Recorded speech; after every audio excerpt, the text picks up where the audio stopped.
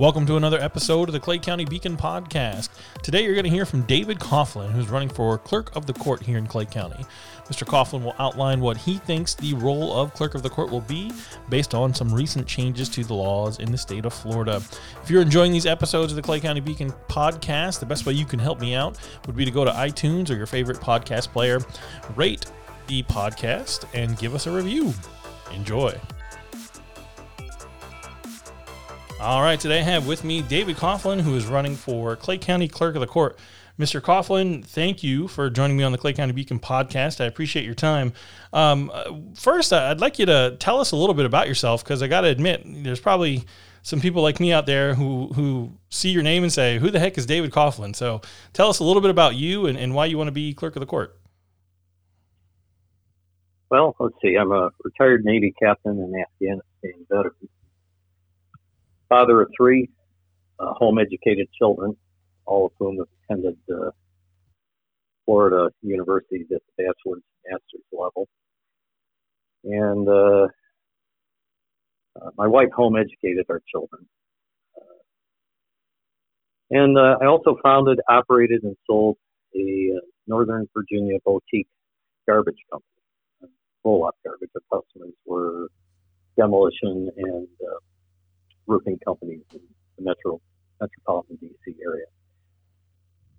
The company remains a productive business today, long after we have sold it.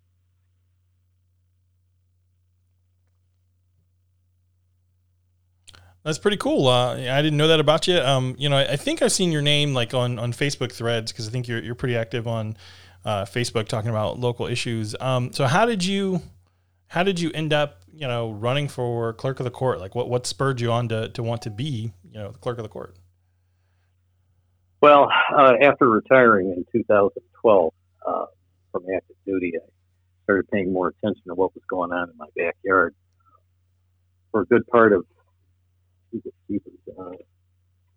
to 10 years, I wasn't even living in Clay. My family was, but I was only home on weekends. So my engagement on Clay County matters was non-existent. And, so as I became more acquainted with what was going on, I got involved with the Republican Executive Committee. And here I am running for Clerk of Court. And I'm running for Clerk of Court because the comptroller responsibility, and not many people are aware of this, but the comptroller responsibility will transfer this January from the Board of Commissioners to the office of the Clerk of Court. So now the Clerk of the Court will be responsible for the $355 billion Clay County budget, or have leverage over it. Let's put it that way. Allow me to give you some background.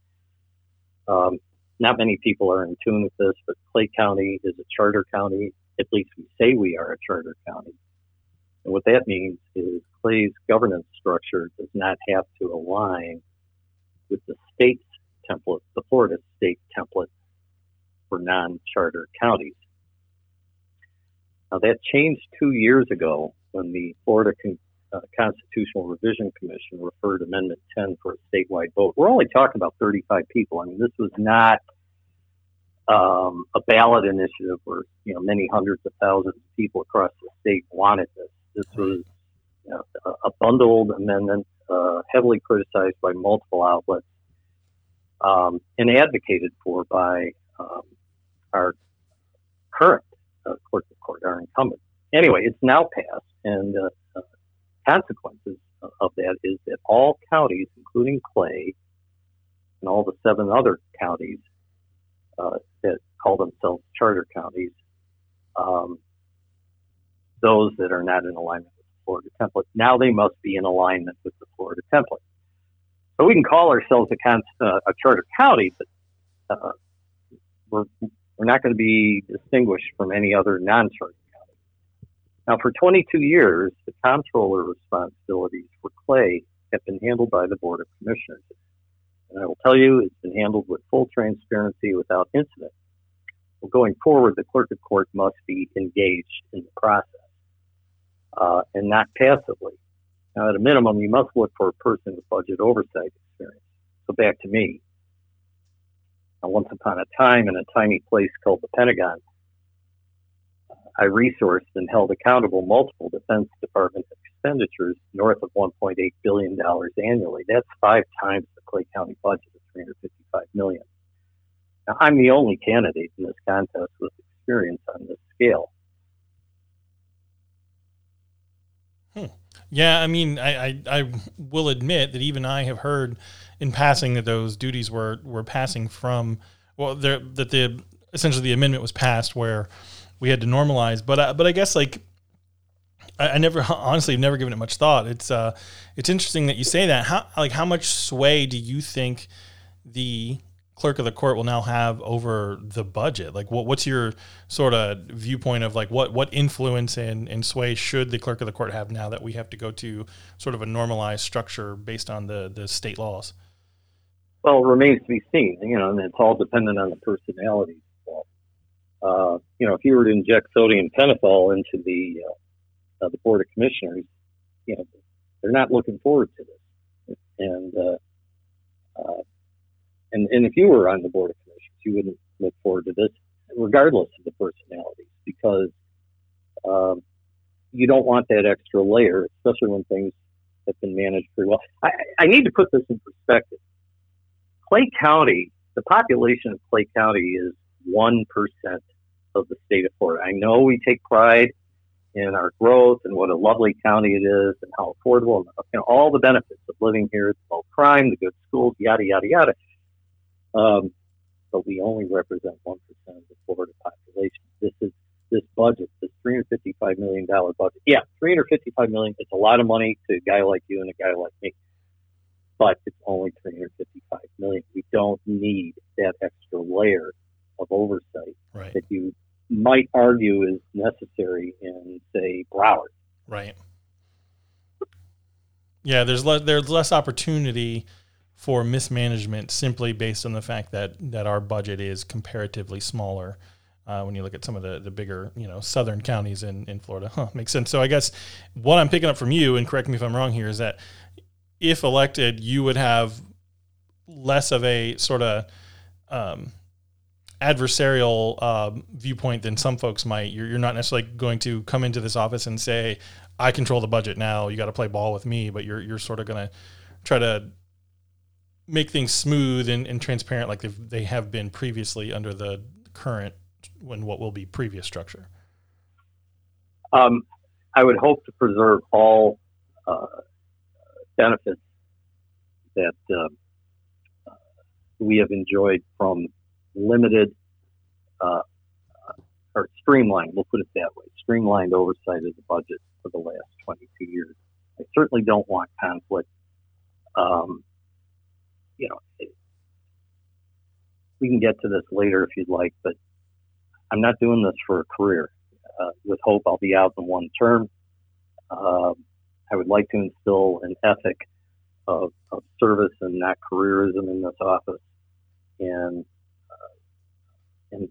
when you have careerism in these offices, you invite other forces, political action committees, other people who throw money around, and that can contaminate what should be a very productive, streamlined budgeting process that up until now has enjoyed economies of scale. Those economies of scale are going to suffer greatly with this new layer because you're going to have more people kind of doing similar work, one in one office and more in another office. Right. It creates bureaucracy and red tape, and sounds like you're in the game to hopefully avoid that and keep things streamlined even with the new structure. Correct. Gotcha. Okay. Yeah, it's interesting. Yeah, I agree with you on the whole, in any of the offices, especially local offices, I worry about any candidate who doesn't have enough to do in their personal, professional life that they become a career, elected official. I look suspiciously on anybody who their mindset is their career is to be sort of in politics and elected to offices. So I think you and I are probably pretty aligned there. What's your well, I guess a natural question there. What's your stance on term limits? There's a lot of hubbub and fuss over that in other offices, specifically school board and some other. Are you a proponent of term limits in general, or where do you stand on that? I mean, whether we're talking the Monroe County mosquito control officer or we're talking the President of the United States, one term is sufficient for any man. We owe no man a career in elected office. A republic is not dependent on careerists in public office. If you want a career, we have something called the deep state or civil service or government service. That's where you go to have a career. Would you say I've been equivocating on that topic? Yeah, I think that's clear. I think my perspective is term limits are good. I don't know that one term is necessarily it, but I could see an argument for at the most like 2 terms in any office for I think most, if not all, positions, right? And I think going back to the thought of a republic, if a healthy republic is what we want, I think it behooves us to have more people involved, more people elected to office, the more people that are actively looking at the government, paying attention to what it's doing and getting involved for the right reasons to do good public service. I think, the healthier the republic is, the more people we have involved if they're involved for those reasons. And I think term limits is sort of a way, in my mind, that's easy to keep people from being a career politician, I guess, at least in one particular office. So what is, what do you look at Clay County overall, and if you want to focus on clerk of the court, we can, but just in general, what are some of the things you see in Clay County that you think are going well? Like, what do you think the county does well right now? Okay. I'll approach this from a slightly different angle here. A little bit of background. I already mentioned that Clay County only represents 1% of the Florida population. Coupled with that, pride and provincialism is a very common sentiment in Clay County.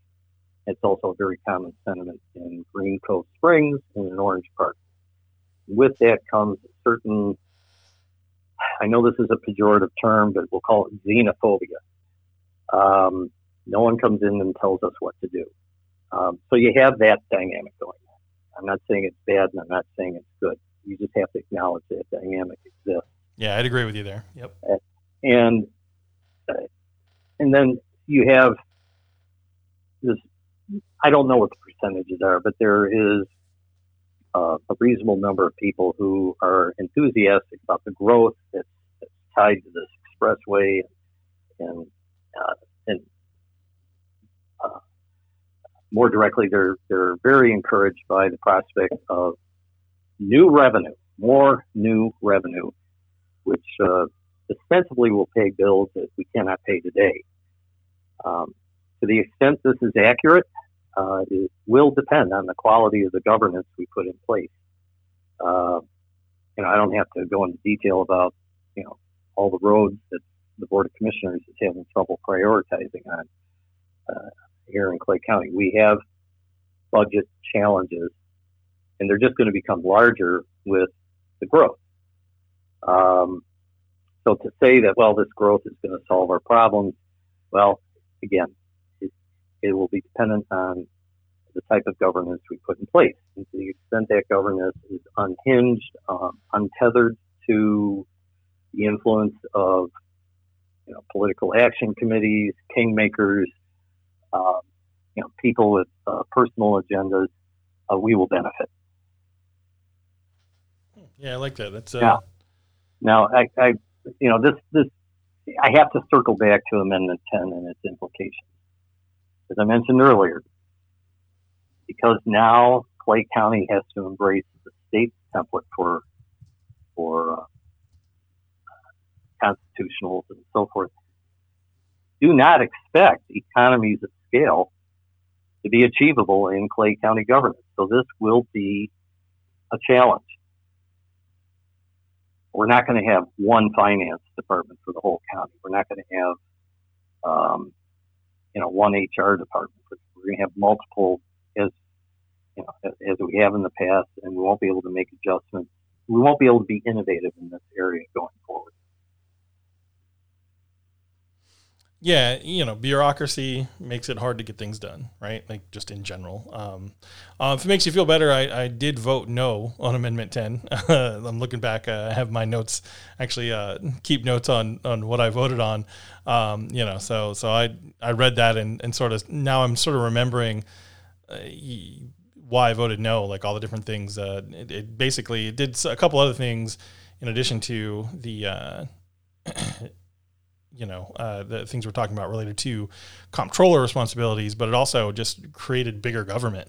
And I am, very libertarian leaning, very small government minded, and me, I remember this now looking at this going, nope, that just seems like it's making more government, which isn't ever, in my opinion, good. So, I think really all that's left for me is, if you could give a pitch, like a 30-second elevator pitch to the voters of Clay County on why they should vote for you, let us hear it. I'm the only candidate with experience, budget oversight experience of this scale. In fact, 5 times the scale of the Clay County budget. And I will instill an ethic of service divorced from dynastic ambition, those types of influences that we see pretty much everywhere in the state.